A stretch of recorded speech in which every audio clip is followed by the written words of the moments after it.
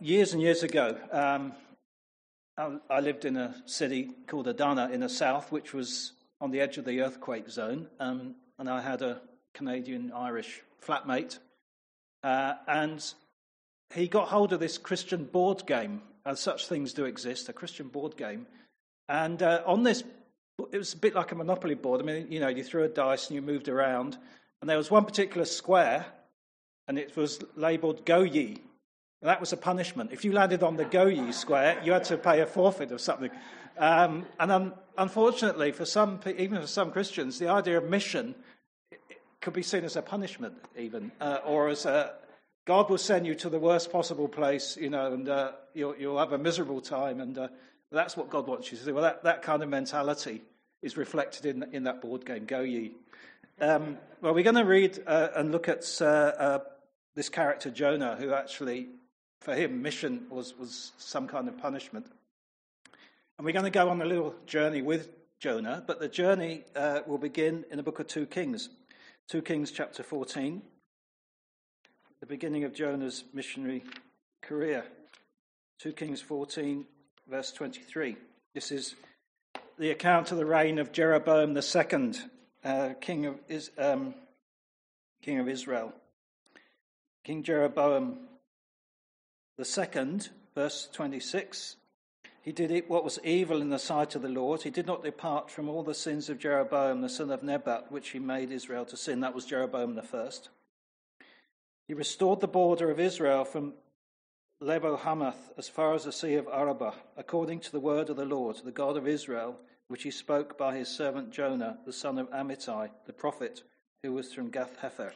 So this is first mention of Jonah, and he made a prophecy for his own people.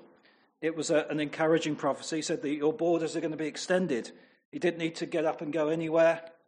There was no signs of a struggle with God. He didn't wrestle with God over this message. It was a pleasing message, both for him and presumably for the recipients of the message. And God's word was fulfilled through the mouth of Jonah. However, when we come to the book of Jonah, it's a very different story. Let's turn now to Jonah, chapter 1. I'm going to refer to the other places in the book of Jonah, but we start, of course, at the beginning in chapter 1. It's an amazing story, not just the content, but the way it's told. And we don't really have time to look at all the way that the story is built on repetition. We'll look at some of the repetitions and what God's word will say to us through that. Notice how it begins. Verse 1. Now the word of the Lord came to Jonah, the son of Amittai, saying, Arise, go to Nineveh, that great city, and call out against it, for their evil has come up before me. The subject of the first sentence, the word of the Lord, the word of Yahweh, the God of Israel. God's word triggers this whole narrative, this whole story. It starts with the word of God coming to the man of God, Jonah. The word of the Lord starts off this amazing story. And what does the word of the Lord say? The three commands. God gives 3 commands. Get up, go, and cry out. Get up, go, and cry out. 3 commands. Let's brush up our Hebrew a little bit. You do know Hebrew. When Jesus raised up a little girl who had just recently died, what did he say to her? In the book of Mark. Sorry? Talita Kumi. Yes. Very good. Very good, yeah. Mark 5, verse 41. We're actually given the actual words that Jesus spoke in the Aramaic language, which is actually very similar to Hebrew, which, of course, is the book of Jonah.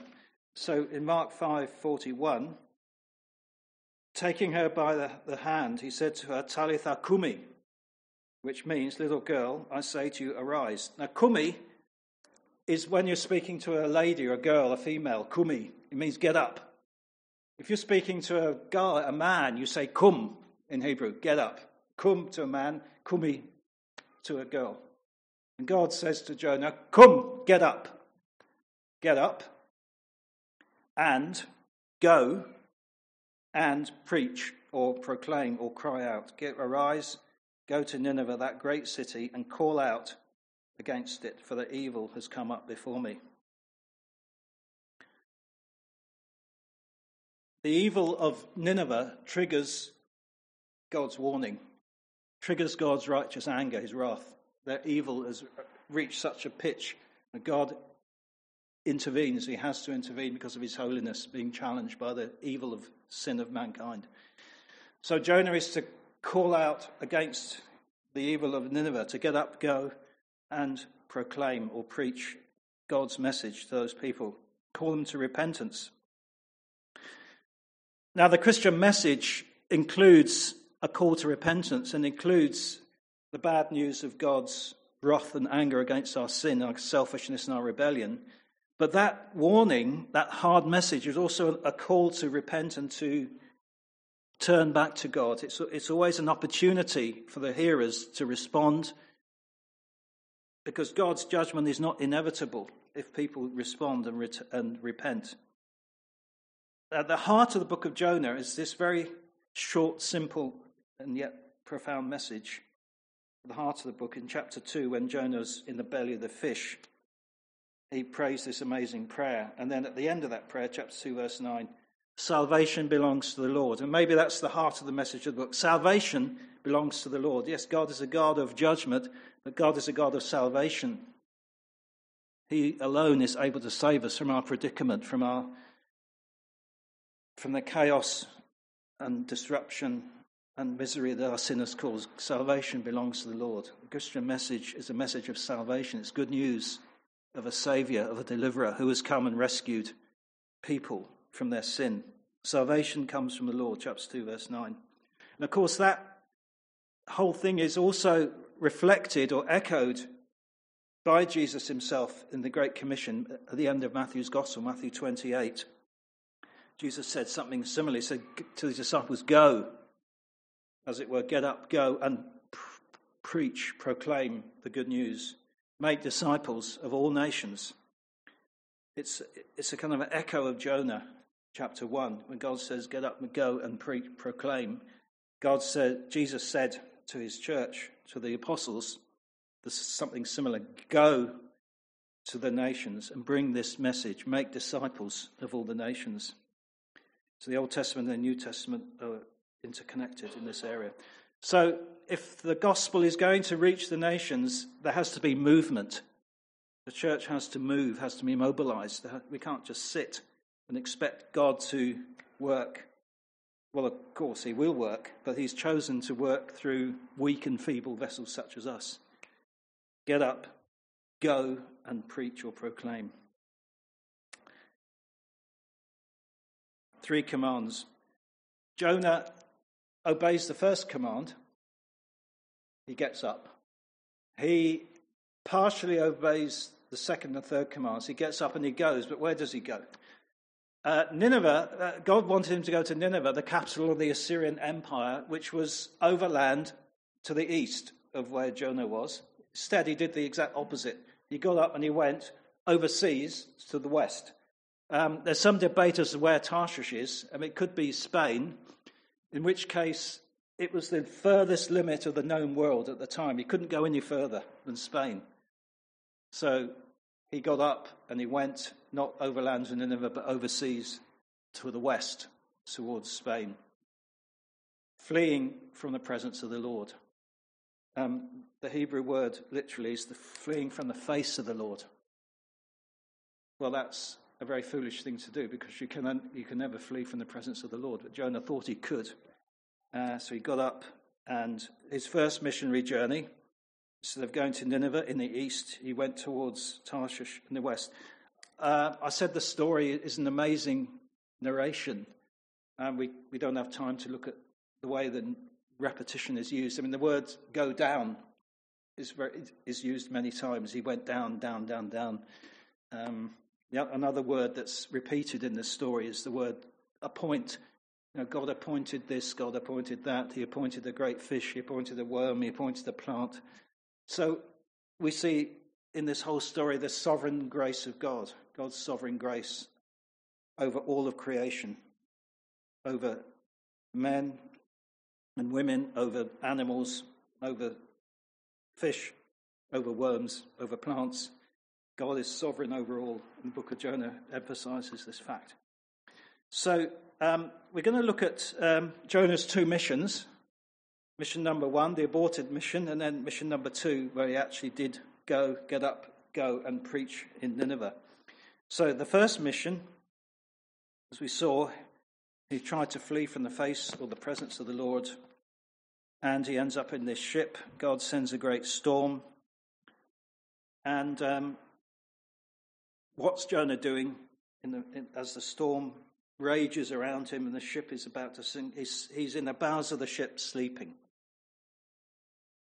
Now, that may remind us of Jesus. He was also sleeping in a storm, but that was a different kind of sleep. The rest of faith. Jonah's sleep was not that kind of sleep. It was kind of a guilty sleep, if you like. And he had to be aroused. And for the second time, he's told to get up. Okay, God told him, get up and go. This time the captain of the ship says, the captain, verse 6, the captain said, "What do you mean, you sleeper? Get up, arise, call out to your God." Again, interesting, this pagan captain's kind of echoing the words of God in verse 1. Get up and cry out to your God to rescue us from this storm. So the second time, Jonah's told to get up, to arise. And then he's interrogated. Who are you? What's your country? What people are you? And then he gives his first statement of faith, his first confession of faith. I'm a Hebrew, and I fear the Lord. Interesting. The fact that he fears the Lord is also disobeying the Lord. There's a big contradiction there. I fear the Lord, the God of heaven, who made the sea and the dry land. Then the men continue the interrogation. What is this that you have done? And then they carry on. The book is full of questions. Here, Jonah's questions. What should we do for you? Notice that Jonah's belief and faith is orthodox. He has the right beliefs. He believes in the one true God, the Creator. But that belief has not percolated through to his heart. In his head, he knows the facts, he knows the truths, but he doesn't live according to the truth. His life is a contradiction. He knows what is true. He believes it. He even confesses it with his lips, and yet his actions are contradicting his words. It's a big danger for all of us when our lives contradict our beliefs. And then Jonah, of course, wakes up and is thrown overboard and is rescued by the great fish that God has appointed to save him.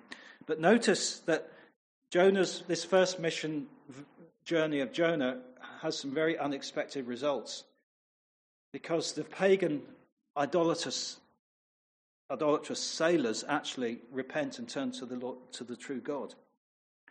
So they pick Jonah up. They say, "O Lord, let us not perish for this man's life, nor lay on us innocent blood. For you, O Lord, have done as it pleased you."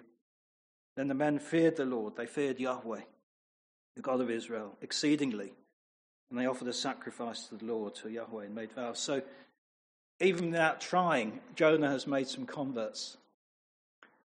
Even in the midst of his disobedience, God in his sovereign grace, mercy and patience has used Jonah's testimony, flawed as he is. God has used him and has rescued them from drowning and saved their souls as well. These pagan sailors have turned to the true God of Israel.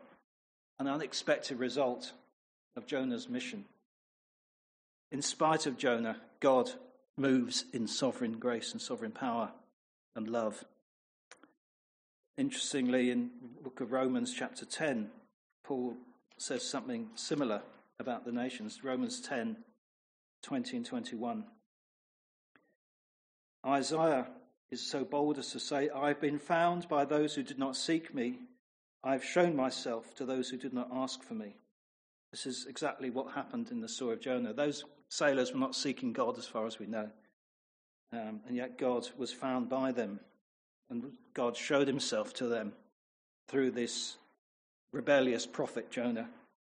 And they were rescued spiritually as well as physically. "I've been found by those who did not seek me. and I've shown myself to those who did not ask me. So that's the first missionary journey of Jonah, which ended up in the belly of this great fish that God appointed. Now, chapter 3, we have the second missionary journey of Jonah, chapter 3, verse 1. Then the word of the Lord came to Jonah the second time, saying, "Arise, go to Nineveh, that great city, and call out against it the message that I tell you."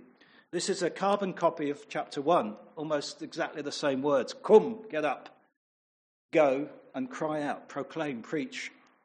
And yet there's an addition in chapter 3. Call out against it the message that I tell you. That's not there in chapter 1, but it's in chapter 3. God will give Jonah a message, and Jonah is to pass that message on. The message that I give you. We have been given a message. The Christian church has been given a message. And Paul, in Galatians 1, talks about where this message comes from, the Christian gospel. Where does it originate from? Galatians 1, 11 and 12.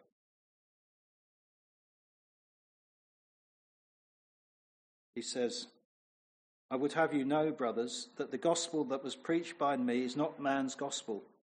For I did not receive it from any man, nor was I taught it, but I received it through a revelation of Jesus Christ."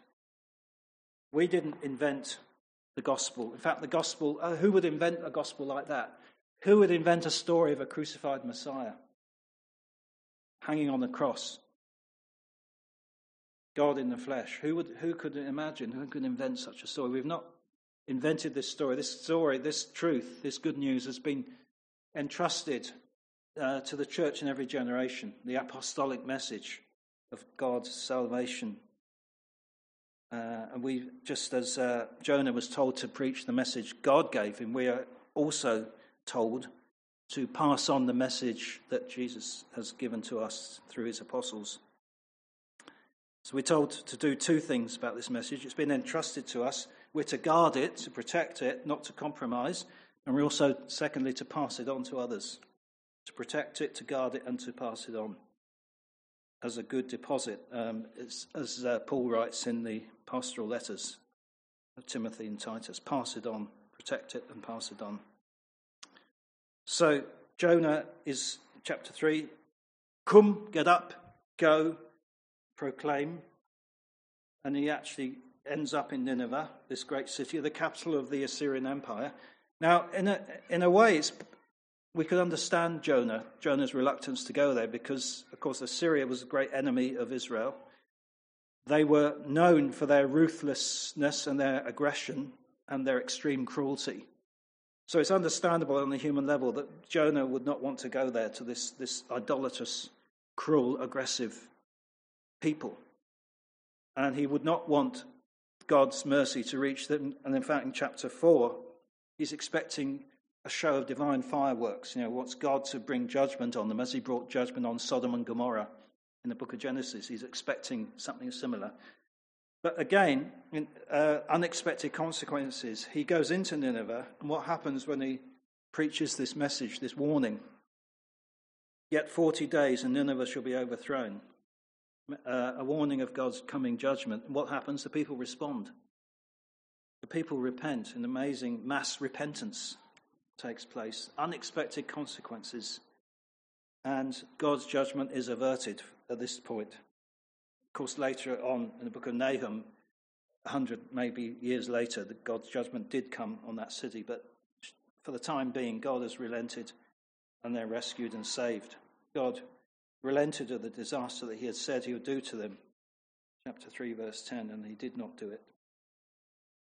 So you could say his mission was successful, but this success did not give Jonah any joy, because chapter 4, he's expecting God to destroy Nineveh, and when God doesn't do it, he's very disappointed.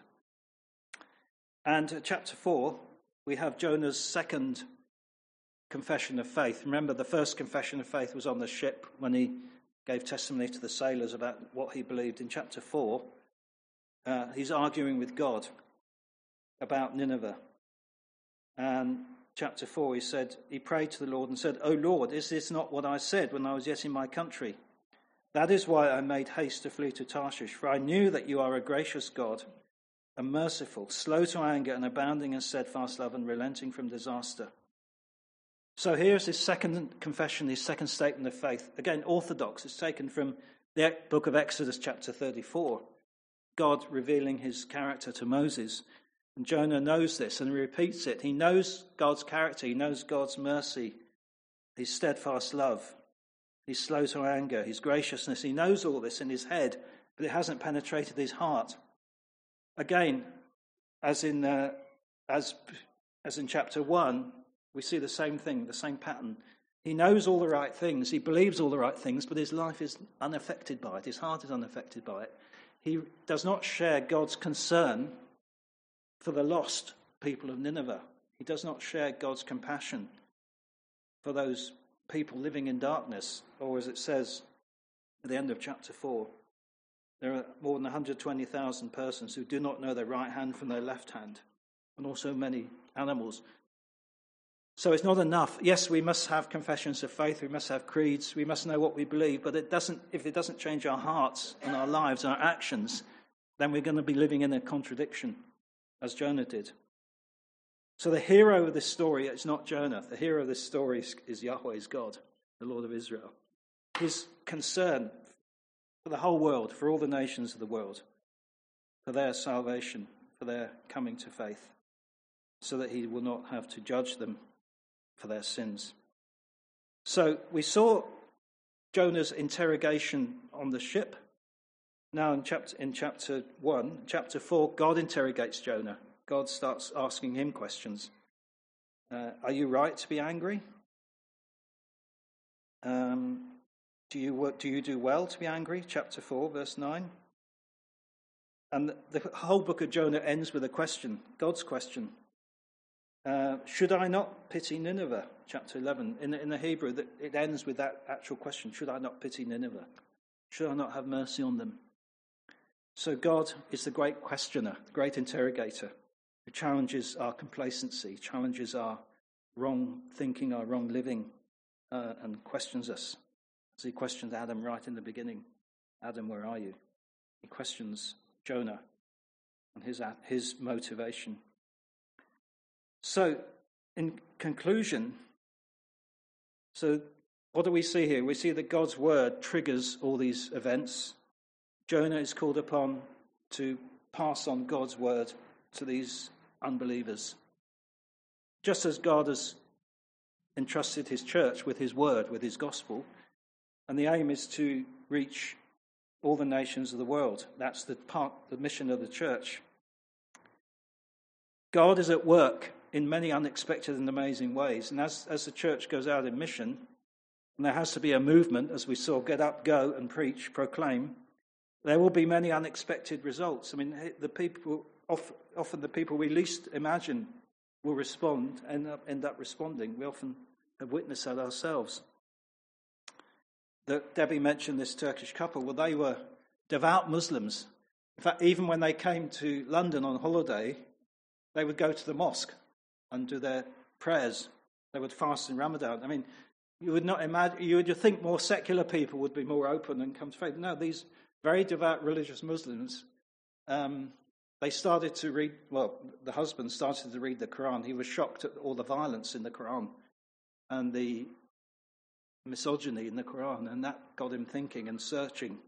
But actually, God was searching for him, and they both came to faith totally unexpectedly. God is an amazing God, and when the church moves out in mission, they will see amazing things happen, unexpected things, as God uses his word, uses his people. And he chooses men like Jonah, people like Jonah, flawed vessels. Why? So that the glory goes to him. We have this treasure in jars of clay so that the glory may go not to us but to the God of our Lord Jesus Christ, the God of glory. Jonah, the book of Jonah challenges our complacency. It calls us to live lives of integrity where our words and our actions are one. And it forces us to break out of our narrow horizons and look beyond our own people and to look at the nations, the harvest is white, Jesus said in John 4. Cry out to the Lord of the harvest to send out labourers into his harvest field. Share God's concern for the lost people around us and beyond us as well. Should I not pity Nineveh, that great city in which there are more than 120,000 persons who do not know their right hand from their left? Should I not be concerned? Should I not pity? We need to share that same compassion, that same pity, that same conviction that salvation is from the Lord, and the Lord's heart is for all the nations that he has created. Get up, go, proclaim the message that I give to you. That is God is saying to us today as well. And as we do that, we will certainly see amazing things as God works in his sovereign grace and power. God's sovereign purposes include you. They include me. An amazing truth. God includes us, flawed and weak people as we are. He includes us, his church, his people, to reach this lost and dark world. Isn't that an amazing truth? May God excite us with this reality. He's entrusted us with this transforming gospel of grace. And he's given us the commands to get up, to go, to proclaim, and then he will do the rest. Our job is just to pass on what God has given to us, and he will do the work of converting, of saving people until he comes again. Amen.